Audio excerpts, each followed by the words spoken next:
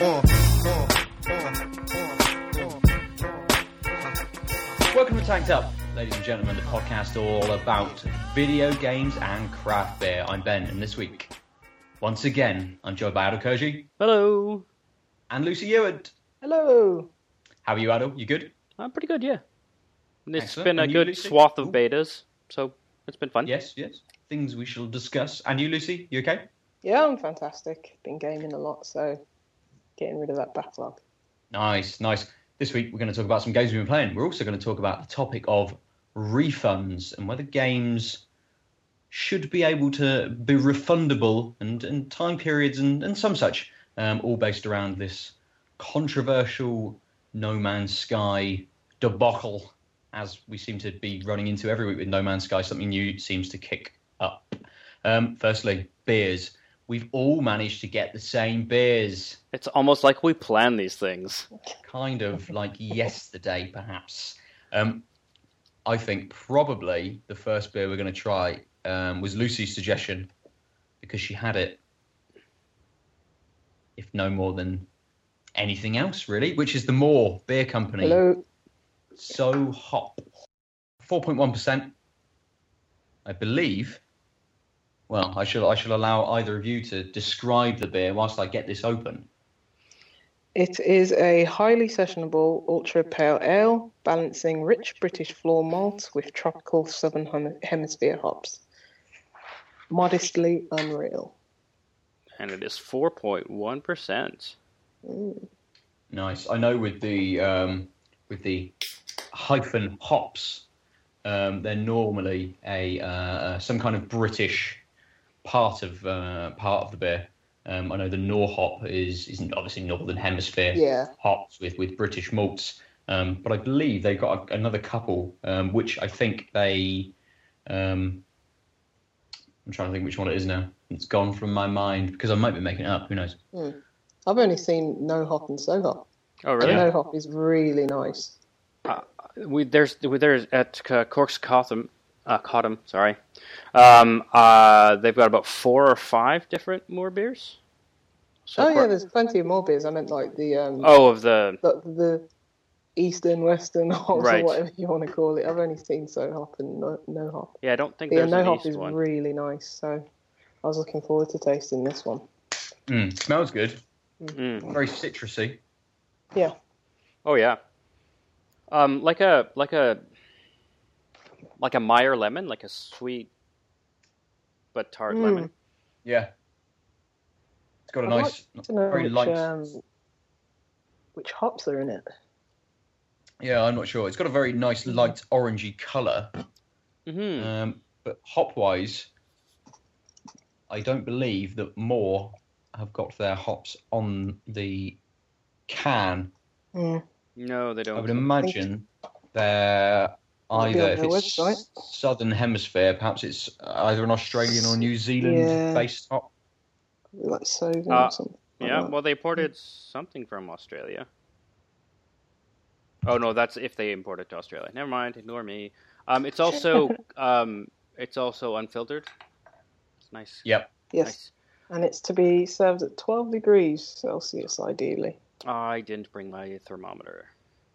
I've got mine, but I think it's a lot colder than 12 degrees at this point. Well, by the time you finish it, you'll have the optimal temperature. It's also got quite the frothy head. Like, it's still there. Sort of built maybe an inch and a half of head, and it's not really dissipating. It's like a solid... Oh, well... Mine's completely gone, almost. Have you been drinking Perhaps it? it's just the difference in can. Did you drink from it, though? I haven't drunk from it. I have had a sip, yes. Anyway, it feels like a very strong, very lot of micro bubble cappuccino foam.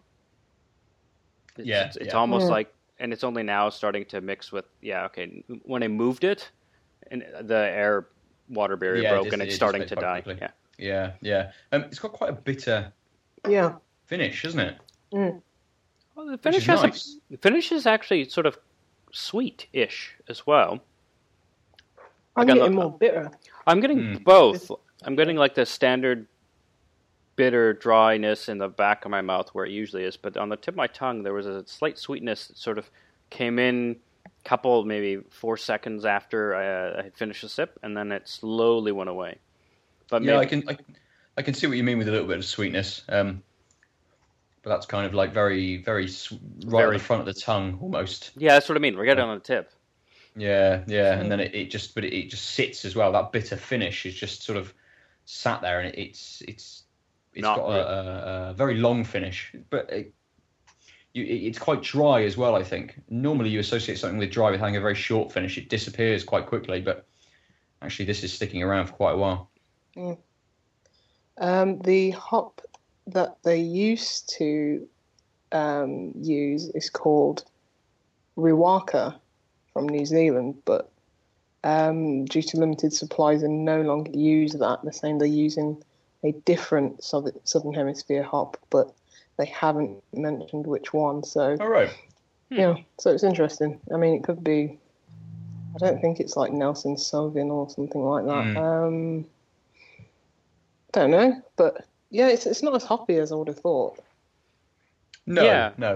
It's apart from that bitter finish, it is quite light. It has got that slight sweetness, a little citrusy kind of flavour, but yeah. The Southern Hemisphere hops well. are called tropical Southern Hemisphere, so maybe it's not from Australia, New Zealand, and it's from somewhere substantially different. I don't know if I've had very many tropical grown based hops, but that might explain why it's got this very interesting finish that we're not used to. Nice. And you just said, Lucy, you're getting sort of like a straw. Yeah, sort of hay and straw. If those are even words, but yeah, sort of. But yeah, the bitter finish it's nice. I think that's what saves it. I mean, the body isn't that hoppy, and could potentially fall quite flat. But I think the bitter finish is what saves it. To be honest, it's a nice beer. Yeah, I think you're right. There's not really anything that's like bang, nothing that sort of hits you apart from that bitter finish. But awesome. So we should begin this week, I think, with Lucy. I think Adel and I kicked off with mobile games last week, so I'm expecting Lucy for you to come in with a full-fledged, right in your face big game. You see, I could talk about Deus Ex Go. I love a mobile game, but I mean, quickly, that's if you've ever played a Go game, it's pretty much the same concept, turn-based strategy game. It's really good. I think I prefer Hitman Go and Lara Croft Go more than Deus Ex Go. Oh, okay. But what Deus Ex Go has that the other two didn't is the longevity, because it has they're going to introduce later down the line player-created levels, like a level editor, so you can make your own levels. So, you should have, ideally, an infinite amount of levels you can go back to. An infinite or like 70 quadrillion or whatever? Sorry. But it's all right. We're going to get onto that later. But anyway, and every day of the week, working days, the developers actually putting up new levels.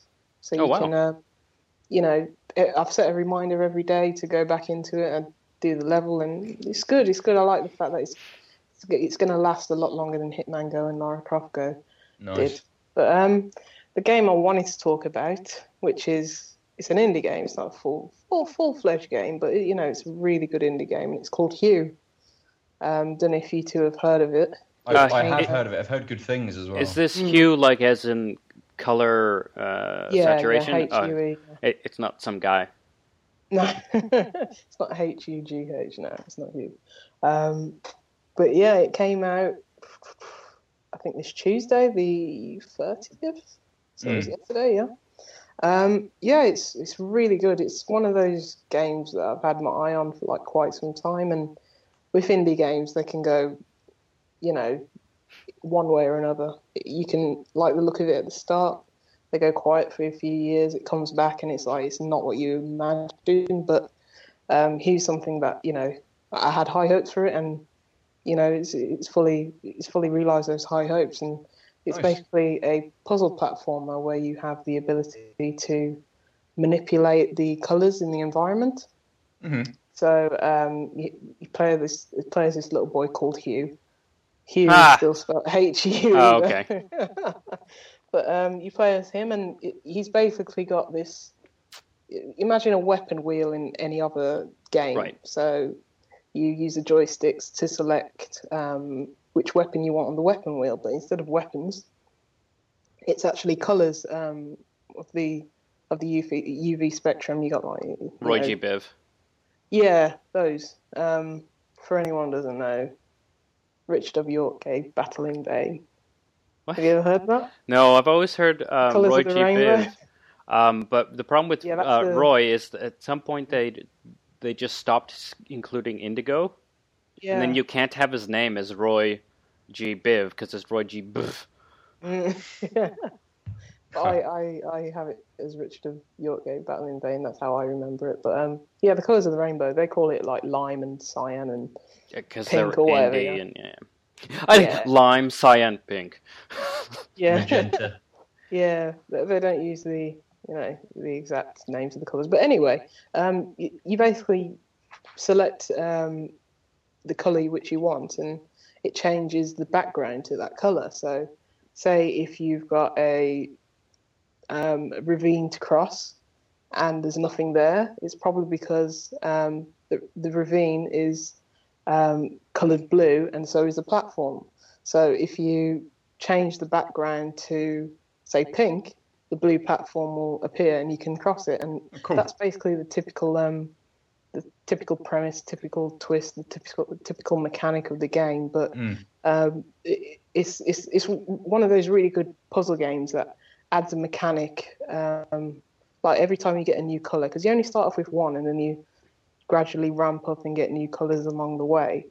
But once you get a new colour, like a new mechanics introduced, like such as lasers or these fountains that paint things a different colour or something like that, and it just keeps adding and layering these mechanics on top of each other, and it's a nice smooth difficulty curve, and it just ramps up to a point where it's not too difficult, but it's like, you'll be scratching your head for some time on some of the puzzles, and it's a really good game.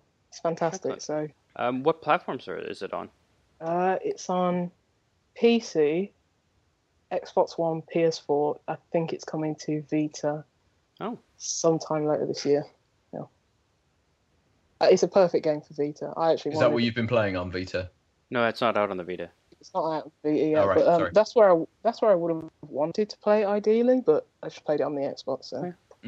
Coming soon. Yeah, I'm on their website, hughethegame.com. Yeah, exactly. Wow, they've won a lot of awards. Yeah, I have seen that their Twitter games. Their Twitter games very good. I have seen them giving out codes to people by putting a little pixelated picture of somebody and saying, "How is this?" It might be a pixelated picture of Hugh Jackman. So, how is this related to Hugh the game? And you someone would just and answer, then you're like, I don't know Jackman. Yeah. And Code Digital, the publisher, what they've actually done, they've had this on Twitter as well. What they've actually done is they've hidden codes for the game. Like, I think it's Steam codes, because I'm sure this can only be done on PC.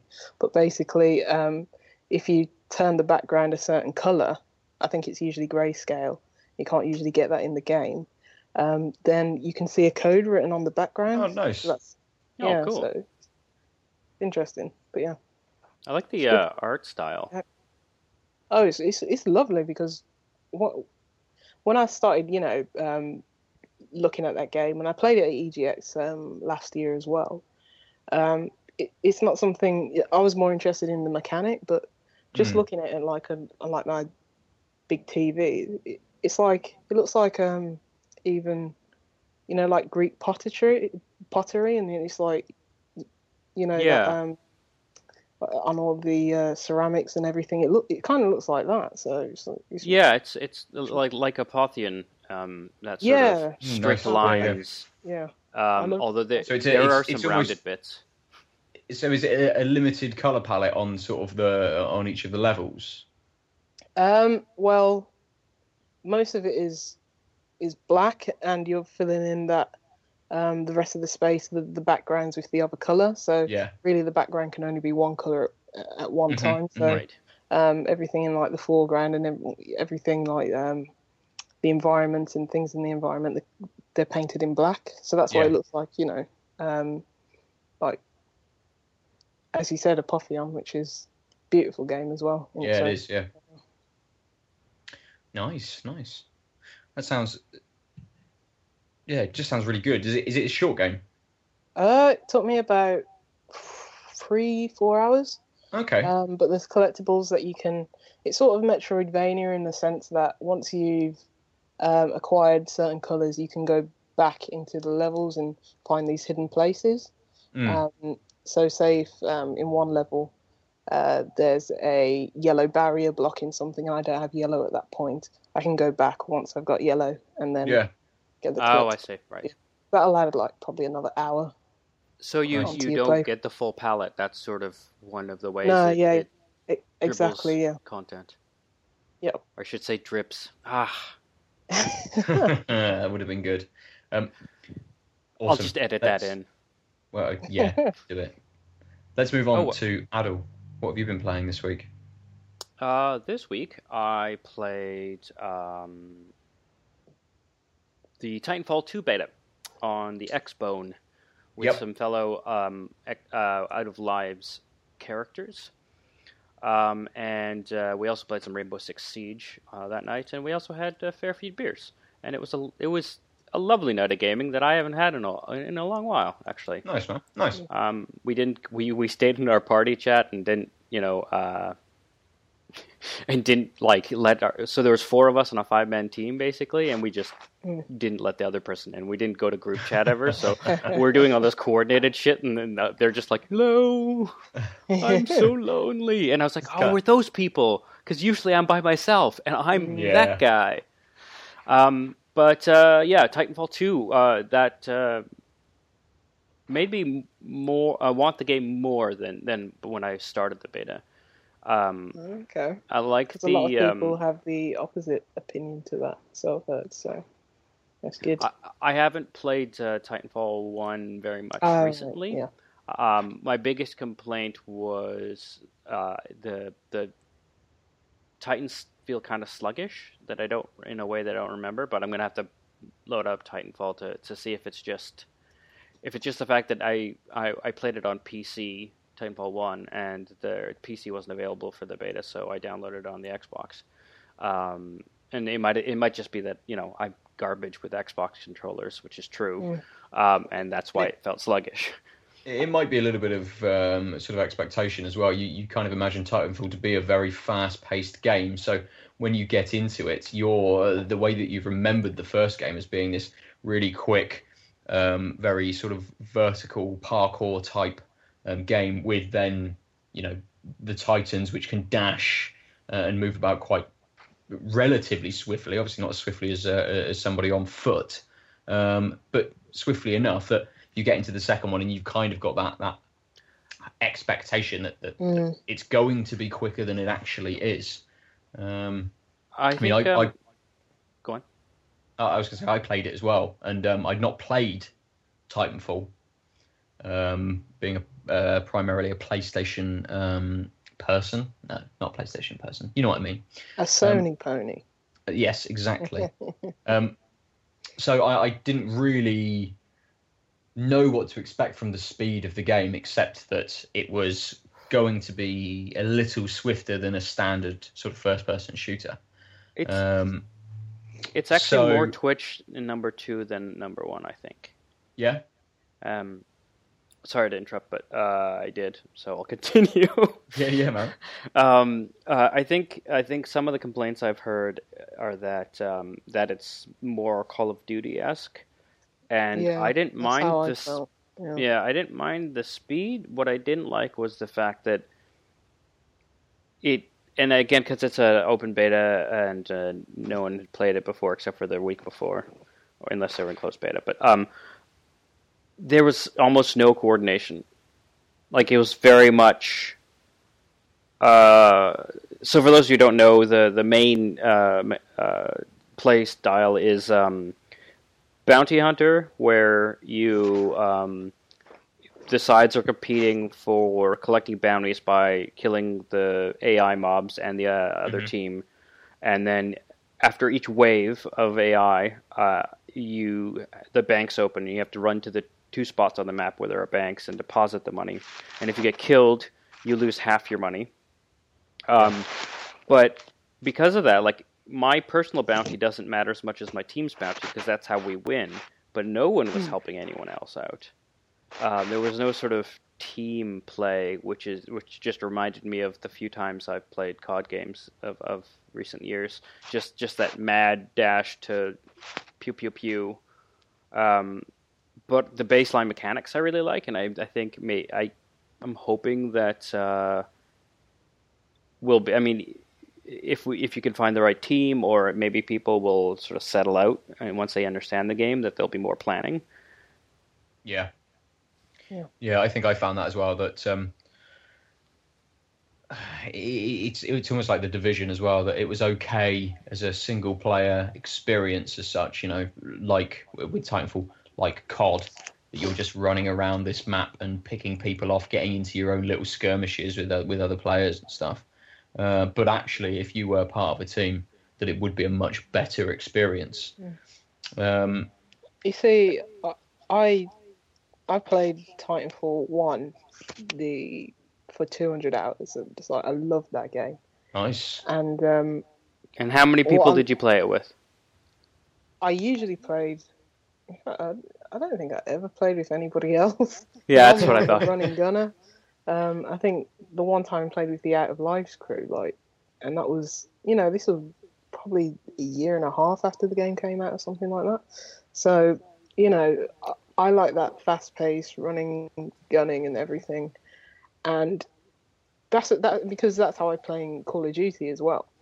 But the thing with Titanfall 1 was that I preferred over Call of Duty, because I've never really got into a Call of Duty multiplayer since Black Ops, and after Titanfall it was like, this is what I want from my shooters. Even though it's faster gameplay, you don't have to you don't have to be that skilled at the game. It's more in line with like Battlefront or something like that. It's more for it felt like it was more for casual gamers, and I think that's why the hardcore fell off quicker than anybody else, and why everyone was saying, no, it's bare bones, this and that, and it's like, no one heard about it, 3 months after it came out. But the thing is, when I played the Titanfall 2 beta, fair enough, I didn't play too much of it.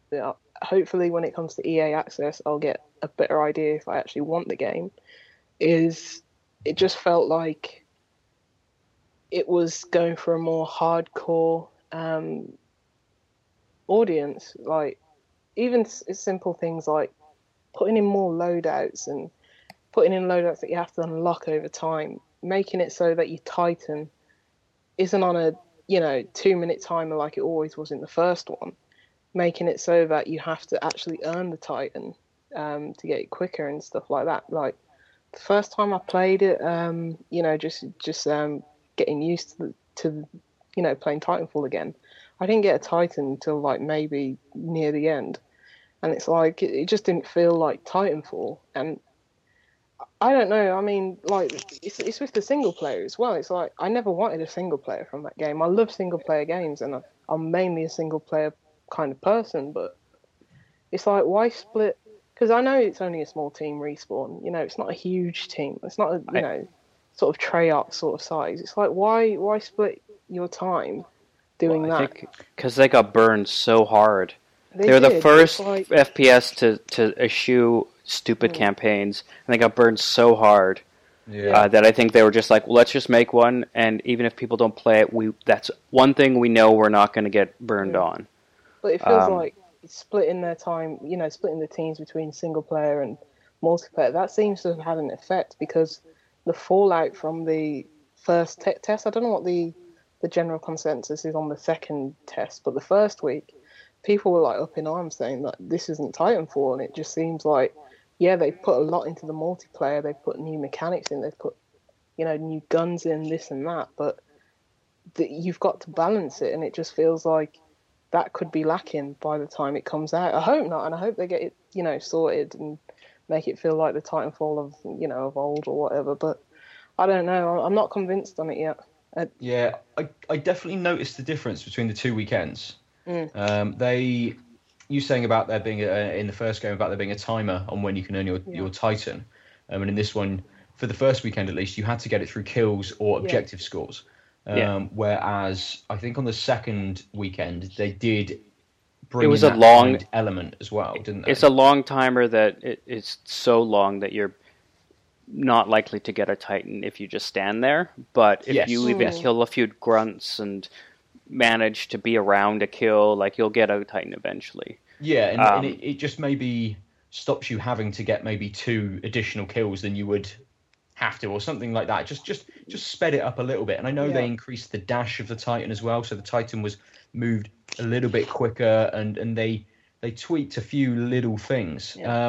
Which is what the tech test is for. So, and it's good that they responded so quickly as well. So completely, and that's what I was going to say. Even though with the size of Respawn, they were quick at getting on it and actually updating the game to give to give them feedback to make it how sort of that outspoken section of the fans were.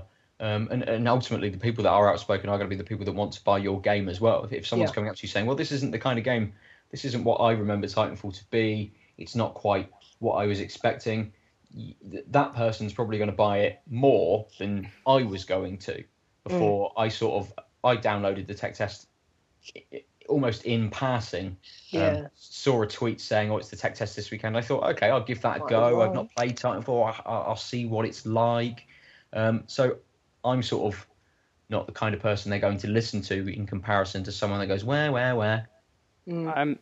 I do think that, as you said there, Lucy, with the balancing, the biggest problem with the way they dole out Titans is the fact that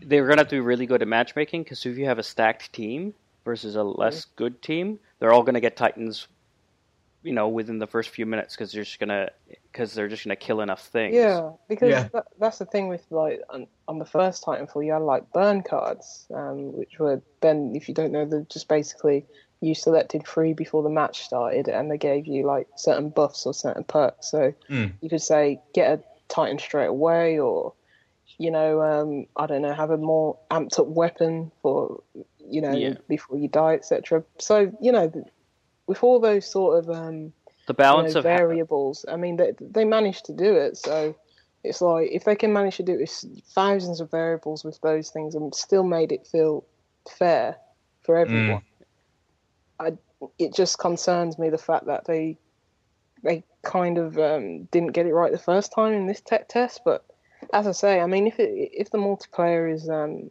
EA Access, that will probably make up my mind whether I'm going to buy it or not, because prior to the tech test I was like, I'm going to buy Titanfall 2, make sure it's not broken or buggy or something. Like, once the reviews come out, probably get it, because support the developer and everything. But now I'm less convinced, and I probably won't get it near launch.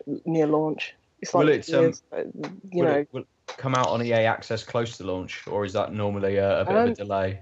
No, usually we get it like a week early or something like that, and you have like a limited number of hours to play. Yeah, but I'm thinking it might be the single player that they give for free rather than multiplayer. I don't know, but I'm sure with Battlefront they did multiplayer. You could do that. Well, it's only multiplayer, I guess. So, there's those fake scenarios that you could do by yourself. Yeah, but that's kind of with Battlefront. That's the problem with it, though. They kind of tacked on this not single player, but single player kind of element. They called it like a co-op multiplaer. Yeah, and you could play it more local co-op and stuff, couldn't you? So, yeah, but hopefully, at least for you, Lucy, it comes out that the multiplayer element is that free element with with the EA Access subscription, which again might bring a lot more people to buy the full game. If they've got 10, 15 hours to be able to play the multiplayer and sink that amount of time in, then that's X number of copies additionally sold, isn't it? So it seems, and I would imagine that the multiplayer would sell the game more than the single player. Oh yeah, yeah, for sure. So it would seem crazy for them not to put the multiplayer on. Put the single player on over the multiplayer as such. Yeah, I hope so. Good. How are we doing with beers? I think I was going to suggest we crack into the second one as soon as possible. Go for it. Nice. So, you've heard us talk about this beer, I think, in the last couple of episodes. And this is the Cloudwater Double IPA version 6. It is I was going to say it's an event beer, but it's not. It's like a special edition beer, isn't it? Yeah. Yeah. The version 6 and the version 7 were crafted by Cloudwater out of their double IPA versions 4 and 5. They sold the 4 and 5 as a twin pack and asked people to drink both beers or make up different combinations of those beers. Whether you wanted 50% 50% 4, 50% of 5, or differing combinations of those, and took feedback on what people wanted. And out of that came the version 6 and version 7. Now, I've seen the version 6 around, but I've never seen a version 7 around. Neither have I. They were all sold out wherever I looked. So, yep. Very popular. So it gives you a little bit of amble about what is in the beer, and it says 20% dry hops added towards the end of fermentation, 40% 3 days into conditioning, and 40% 3 days before crash cooling. Brewed with WLP 4000, which I don't know what that is. Oh, it means a robot did it. Did it? Yeah, I don't know anything about that sort of technical stuff. When they talk about the gravity and stuff like that, it's like, what are you on about? Just give me the beer. Just let me drink it. It's a hefty 9%. Mm. And did you mention the Pilgrim Alpha CO2 extract? Because that's a thing I don't know what that is. No, I didn't. I didn't mention that one. Again, that's another item that sort of went over my head, so I thought I wouldn't mention it, just in case. I think both of these beers, I don't know what it is. Maybe both of them have got the Moor and this Cloudwater. Both have yellow streaks in their label. Apart from that, they're just white and black. Silver on the label. So it kind of almost makes them appear as if they should be quite sort of summery beers almost. That colouring and branding on the nose hits you as you pour. Yeah. It's quite fragrant. What are you getting in the nose? Well, just off the pour, it's some sort of tropical fruit. Let me actually smell it. I'm getting a bit of rhubarb, mango. Slightly. There's definitely mango. There's that sweetness of a mango. Rhubarb. Yeah, I'm getting a bit of tanginess, a bit of rhubarb. Yeah, totally. And I had a bit of pineapple as well. Oh, maybe that's what. It's pineapple or mango. I think that's sweet tropical. Hmm. Yeah, I'm not sure. I'm not sure on that. Yeah, it tastes like. It smells like. To me, it's like a very, very ripe mango. Yeah. That you have in the country where mangoes are grown. So there's no it's a ridiculously tasty ripe mango versus the stuff you get in the store, which has been frozen. Blah blah blah blah. I think tasting it, slightly syrupy. You're not getting that. It doesn't feel like 9%. Oh wow! I immediately know what you mean by syrupy. Yeah, it's a bit thick and heavy, but not alcoholic. Yeah, not to an outrageous extent, and you can't tell that it's 9% at all.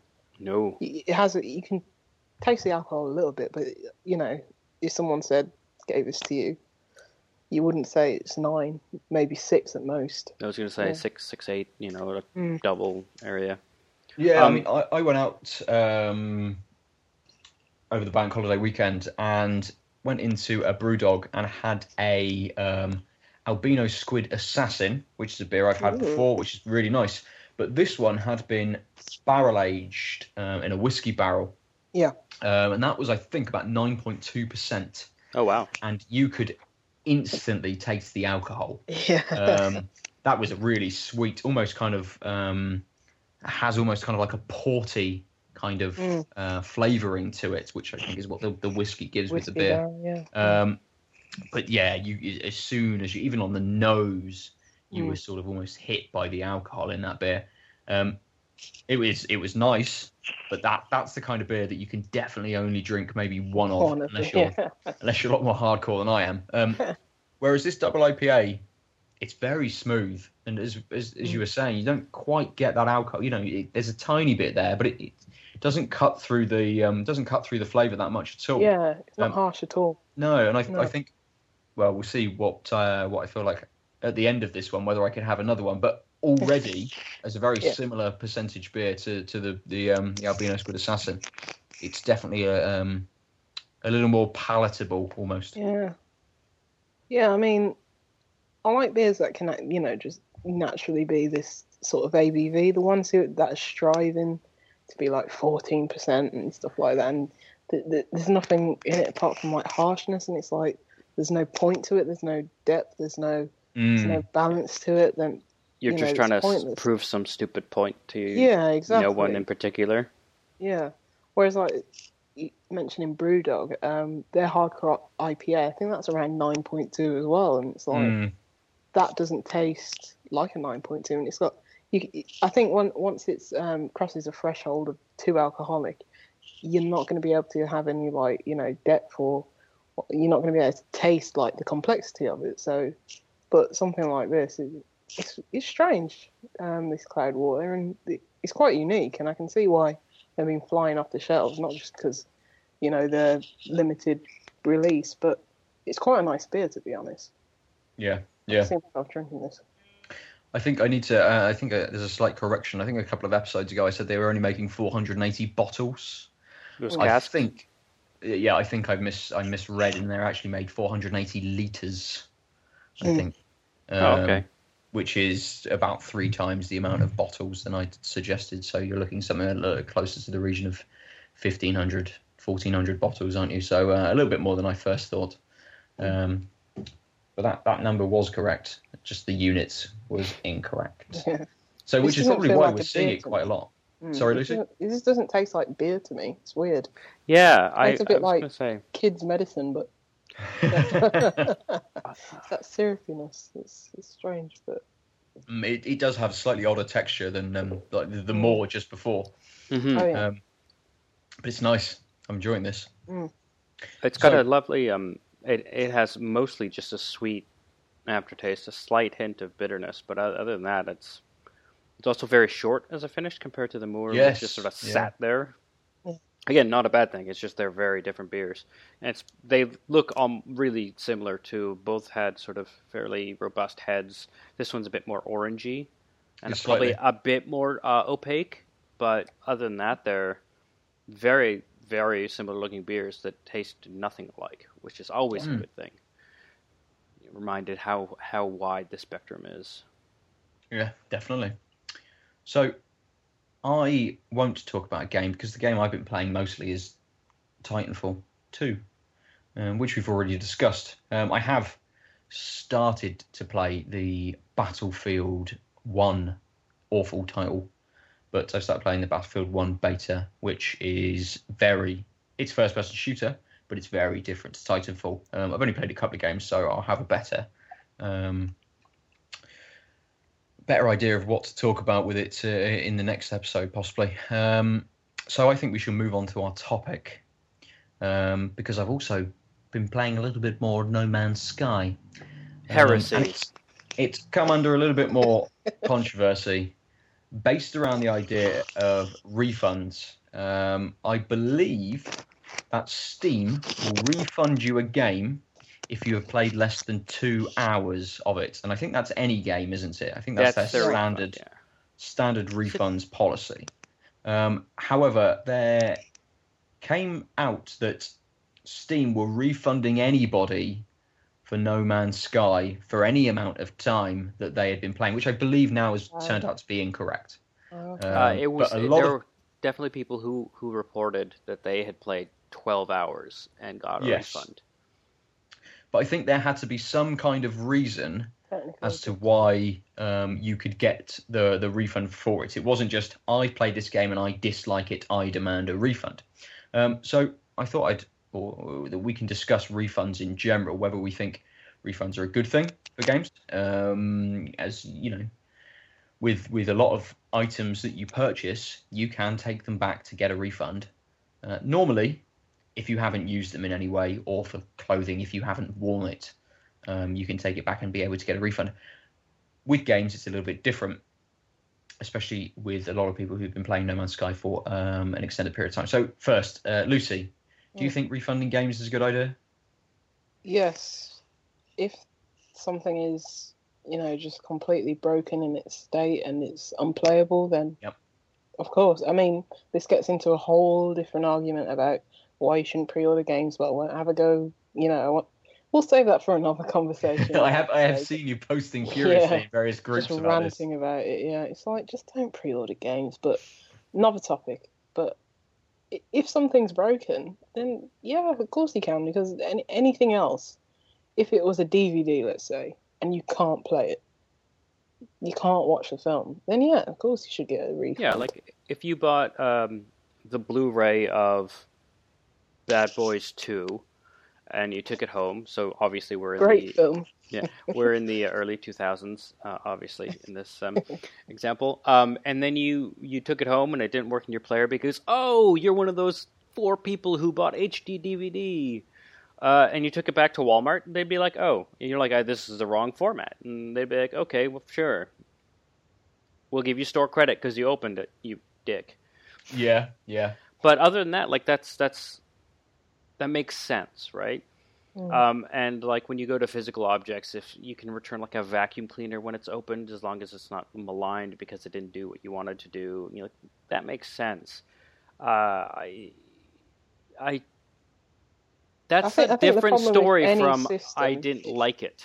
Yeah, I think any system, whatever it is, people always find a way to exploit it, which is what you're going to talk about now. So it's like, you can have something that, a refund system that's there for the purpose of refund because something doesn't work. But people are always going to exploit these things. And as you say, it's wrong that people should request a refund just because they don't like it. Yeah, I think with No Man's Sky specifically, people are saying, well, it's with Sean Murray saying that there was a little element of multiplayer and all of this sort of thing, that they're saying, well, the game doesn't live up to the hype and the expectation, and possibly the some of the things that the developer has said. So, however, that doesn't mean that it's broken. That doesn't mean that you have been sold a product which doesn't work. Yeah. It works perfectly fine and works really in the way that any other computer game works. Okay, there's a couple of bugs and a couple of glitches, but that's standard with a lot of games that we get these days. It's not, I can understand if people want to refund it, if it is unplayable, you get into your ship and it glitches through the world and suddenly you're stuck in the center of a planet burning in the molten core.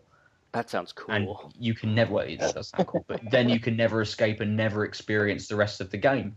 That would be broken. And as such, yes, I agree that you could look to get a refund for your purchase. And that would be, is there a time limit on that? I'm not sure. Would I say if that happens to you after the first hour, you get a refund? Yes. If that happens to you 8 hours in, difficult. You've spent some time on it. And especially again. So No Man's Sky is interesting because you can't revert to a saved game state. So although you're playing by yourself, you're playing in this shared universe.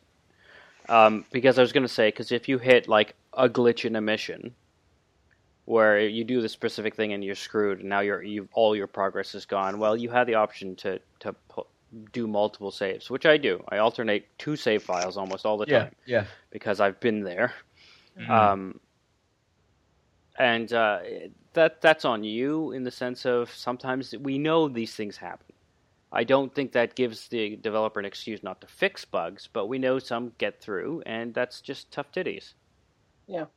The thing is with No Man's Sky, it sold extraordinarily well.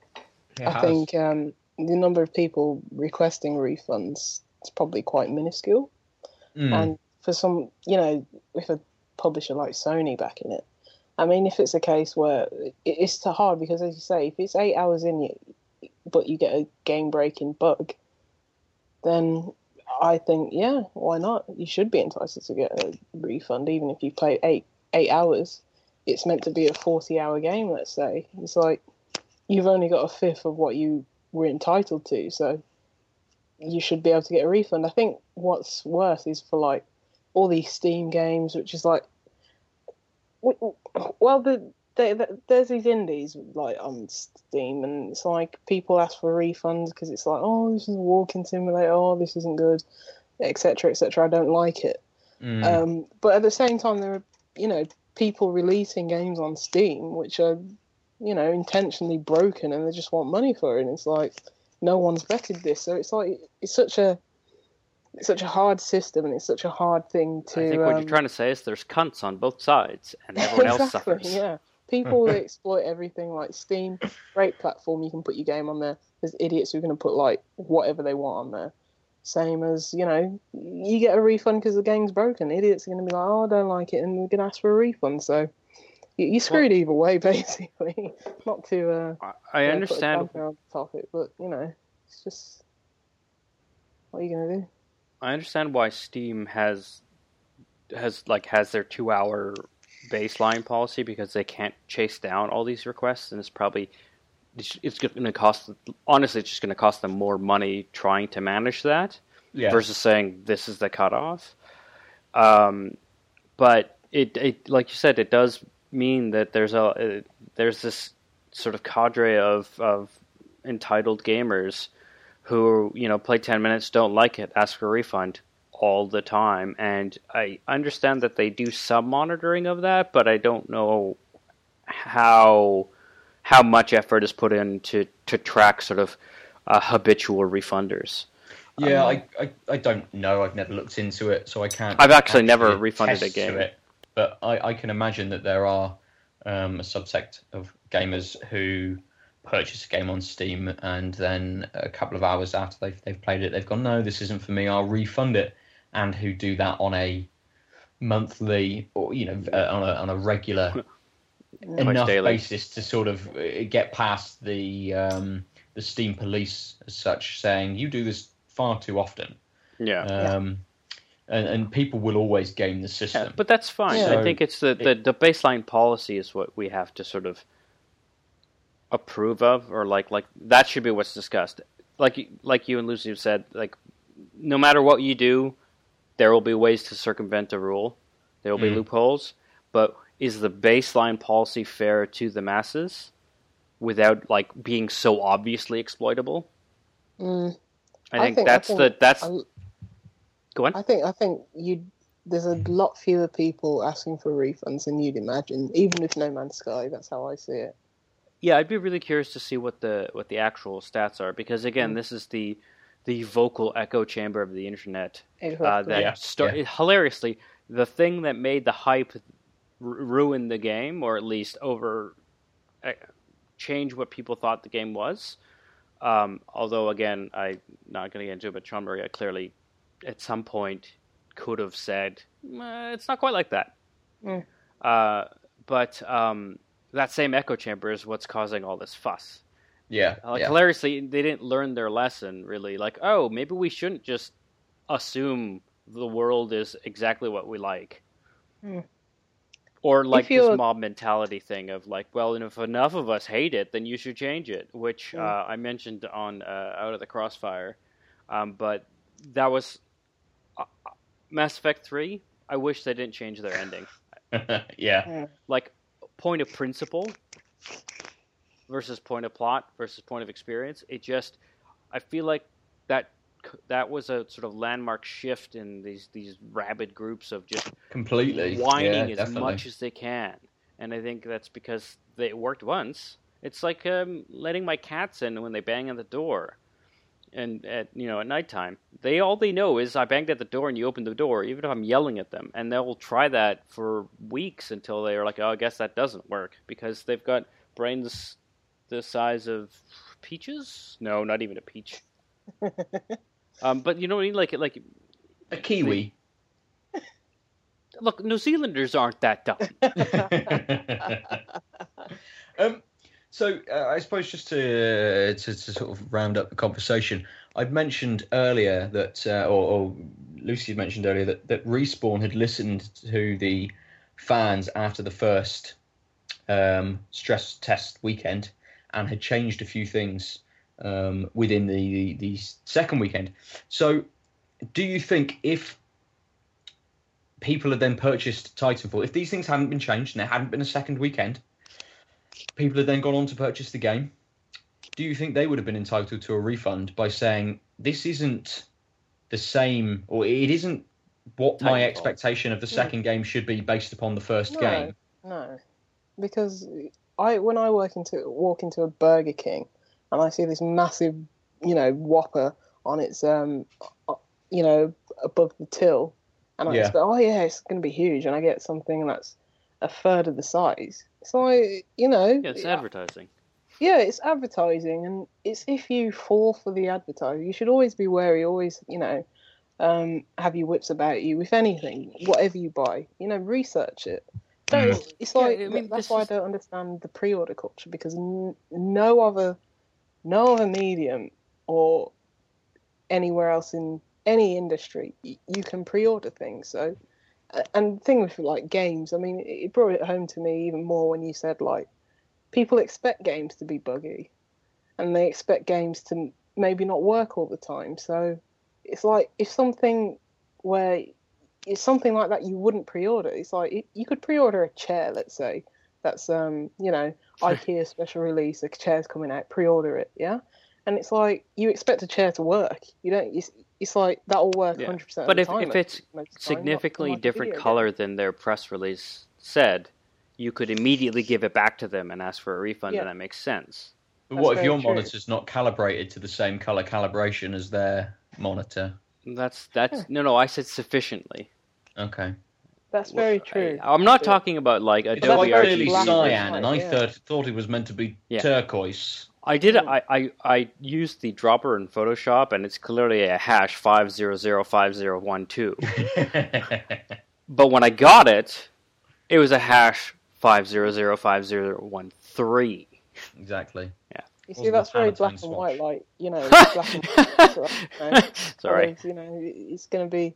Yeah, if it's advertised as a different colour, then fair enough. But it's like even movies, like when they advertise it and make out, it's cool. It's like, it's bombastic, but they've shown everything in the trailer.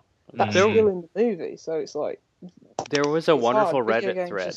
Just even if you love a developer, just don't trust them. It's like No Man's Sky. It's like Joe Danger. People probably never even heard of Joe Danger, let alone played it or Hello Games. So I don't know why people were so quick to pre-order something where the developer just doesn't have a pedigree for something on the scale that No Man's Sky was supposed to be. So it's like, just don't pre-order, and you won't have to ask for a refund because you won't buy it in the first place. Yeah. So tune in next week when we'll clearly be talking about pre-order culture. God, I will say, I need to get it off my chest. I have to say two things. One, there's this. I wish I knew more information, but there's this lovely Reddit thread about a guy who was saying that his brother was a lawyer, and they were going to sue Warner Brothers, etc., because Suicide Squad was so shitty. Yeah, I did see that one. And I feel like that encapsulates this idiotic version of culture where I made a story up in my head, and I didn't like the story that was being made and presented, so fuck you. I need all of the things. And the other thing I was going to say is just Sony used to be just known for giving pre-rendered cutscenes as their trailers and E3s, etc., and it not actually being gameplay video. When you got the game, it was still pretty, but nowhere near those initial trailers. And that was a running joke for years. But no one was like, well, you gave this trailer out in 1999, and here's 2001. It doesn't look like that at all. I want my money back. Yeah. I think, with the dawn of the internet and people sharing ideas, everyone's just become more entitled. Yeah, I remember when I bought Spyro Year of the Dragon and it didn't work. Never did I think of asking for a refund, though, so... Yeah. The other thing is, with digital downloads and Steam, there's sort of a person you can badger to get your money back. But like you couldn't go to Game or EB Games or GameStop as easily and be like, I don't like this game. No, completely. Yeah. Completely. I think that's a good barometer. If you think it would be impossible, not a struggle, but impossible to get a refund if you went to the brick and mortar version, you shouldn't be asking for a refund. It's quite easy, actually. All you do is say, I bought it for somebody's birthday or Christmas or something. If you think it would be impossible without lying... Your refund. Simple. I've done that so many times. So you've got to lie to get your refunds. Oh, but we've all done it. We'll leave it on that dishonest note. Where we have Lucy's Con Artist segment. The con of the week is... What has been your favourite beer? Adam? The Moor, I think. Yeah? I like the Cloudwater, but I'm just going to repeat Lucy's statements. It's syrupy and interesting, and I like the taste a lot, but I would never reach for it if I was like, I want a beer. Mm. If I want a tasty beverage, go for it. But it's just so different that my beer of the week is the Moor. Also, I think overall, except for the syrupiness and the sort of tropical fruitness, I didn't actually find it that deep. There wasn't a lot in the flavor outside of that. And with this very short finish, it was sort of like, well, I'm just drinking this really fast. Well, when we said we should move on to the Cloudwater with the Moor, I noticed that Lucy wasn't done. I had a little bit left. I didn't quite see what you had, but we were clearly just sort of enjoying the beer at our own pace. Yeah. And I think that speaks volumes to the Moor's to Sohop. Yeah. Nice. Lucy? I'm quite torn, to be honest. I think the term is you are Natalie Imbruglia. Yes. I like that song. But anyway, I'm torn because the Cloudwater, as you say, Adil, it's like it ticks all the boxes in terms of uniqueness and just novelty, but it's quite smooth and it's quite syrupy. If I wanted a nice, refreshing beer, I'd pick the Sohop. But that being said, instead of the Sohop, pick the No Hop because that's better. I haven't had it yet. Northern Hemisphere were better than the Southern Hemisphere, obviously. So there you go. Yeah, I'm going to agree with Adil because I think you're right. I think as a beer that I would go for, that I'd go for the Sohop over the Cloudwater, I believe, if I was out and saw both of them. But I'm also going to agree with Lucy, and the No Hop is a very, very good beer. So perhaps we should get the No Hop for in the coming weeks, because I don't think we've done it on camera, and I haven't had it. So that would be new. Yes. Yep. Definitely. Good. So for another week, we haven't quite been as tanked up as we usually get because we've only done 2 beers. But if you'd like to talk to us about those beers, you can do so on the internet. We are at on the internet? What are you, 65? On the internet. I feel 65. I feel old this week, man. I feel old. Sorry. Yes, you can do so on Twitter at tankedup_cast. You can email us tankedupcast@gmail.com. If you want to hit up Adil, how do you do so, sir? You can find me on Twitter, Steam, PSN, Xbox Live, at the Omniarch, TheOmniarch. Nice. And Lucy, how do we get hold of you? On Steam, Xbox, PS4, it's Juicy Loose. If you want to follow me on Twitter, I am beerresistible_.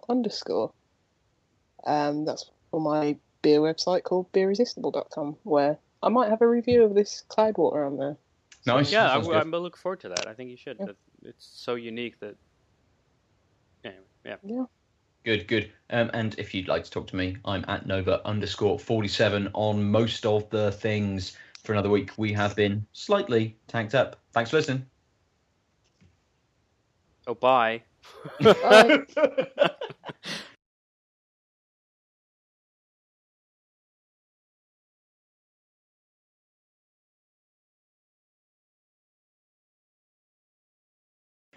I don't even say bye normally. You frozen on Skype. That's why I'm totally confused. I just was staring at your face, and it was like, nothing's happening.